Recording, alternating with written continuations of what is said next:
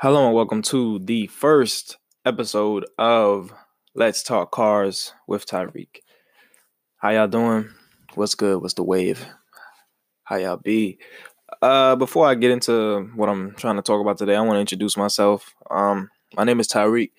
I'm a young guy. I'm only 20 years old. So at this point, like obviously, I don't have a lot of background with cars or the type of background that you'd expect from someone with the knowledge that I have, or for someone with the passion that I have for the classic cars. So I've spent some time with a lot of people who know a lot about classic cars, who have shared their knowledge and have shared their wisdom with me, and who have shared their passion as much as I share my passion. So right now, I want to share my passion with y'all. I want to share my favorite, most the car that has impacted my life, basically, has to be the Plymouth Roadrunner, and not just any Plymouth Roadrunner, the 1970 Plymouth Roadrunner. That has to be my favorite car. Now let's talk about the Roadrunner in general.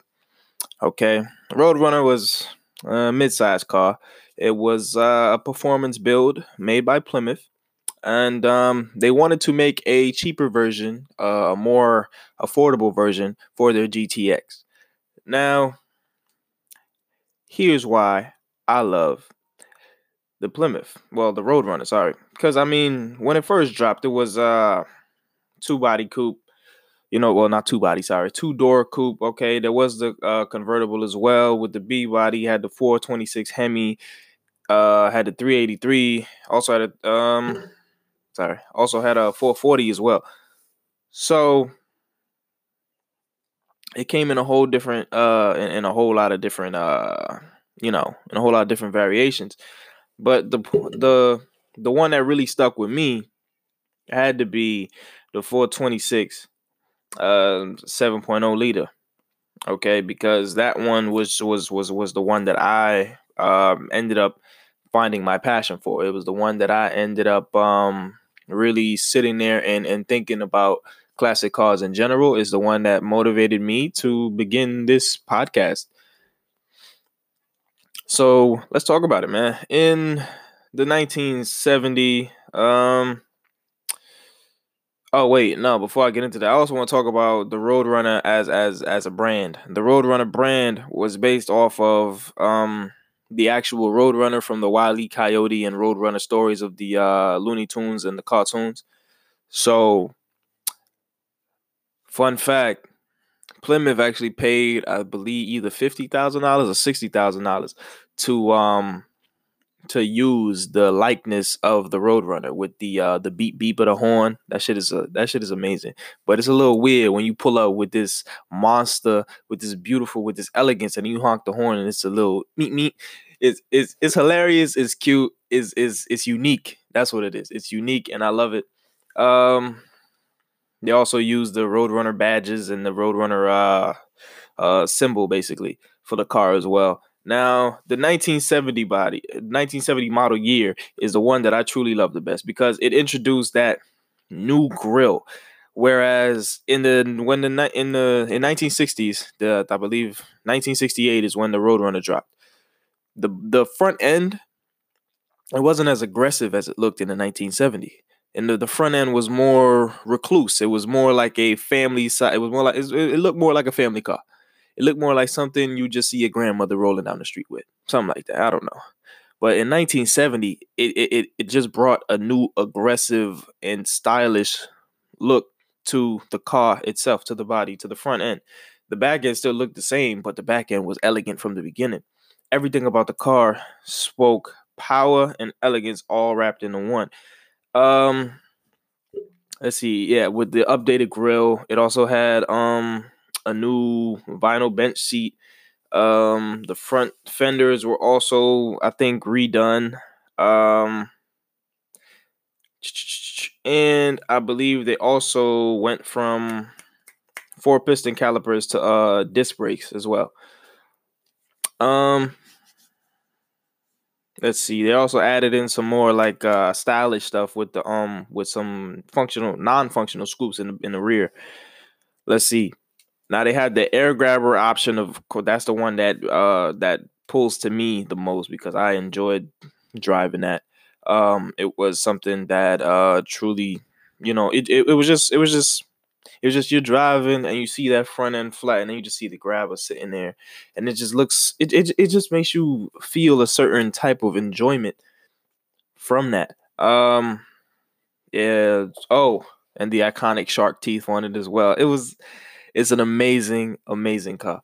Um, let's see. Yeah.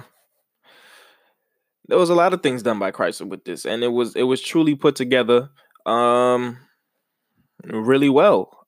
There was the 3 speed and 4 speed options, of course. And it was manual and automatic, a fantastic mix, and it was just incredible. Chrysler was really putting in work when they did that. They also had some, I think, built-in headrests or something like that. It was nice. It was a beautiful car. I know I'm going to be saying that a lot, but this is absolutely my favorite. Absolutely my all-time high. Whatever. um Next thing I want to say, doesn't really bother me that the 70 Plymouth didn't sell as well as the other model Plymouths did during the time. Because at the time Chevy was overhauling its Chevelle, and and the GTO, the Judge, was also being overhauled as well. So you had to take a back seat. It's the Chevelle SS. It's one of the most iconic, one of the most well noted automobiles ever created. So it's clear that, of course, it's going to have to take a slight back seat. Um, Another thing, let's see.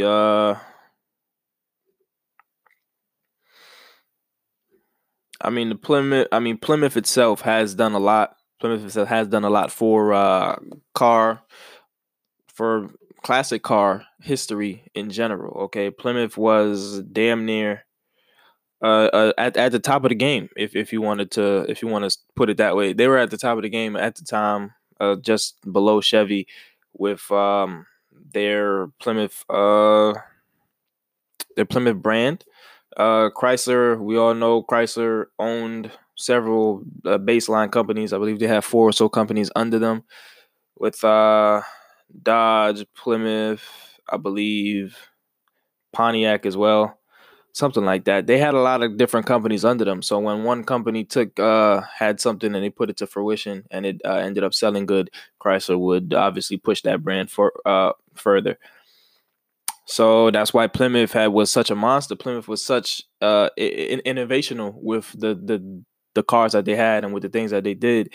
The Plymouth Duster is also very iconic, but the Roadrunner is the one that sticks with everyone's minds. Especially when you hear that horn, shit is hilarious, and it's unique. It's on its own pedestal. So this is just something short, something sweet. I just want to talk about my joy of the car. The roar of the engine turn. Oh my god, yo! The roar of the engine just coming on, and you feel that the slight vibrations just running through your hands as you grip the steering wheel, and then it's just an amazing feeling. I have to tell you, if anyone has ever questioned whether or not they wanted to go out and and sit behind the wheel of one of these cars, I definitely say by all means go ahead, do it. Okay, definitely do it. You must do it. There's no escape from that. You have to do it.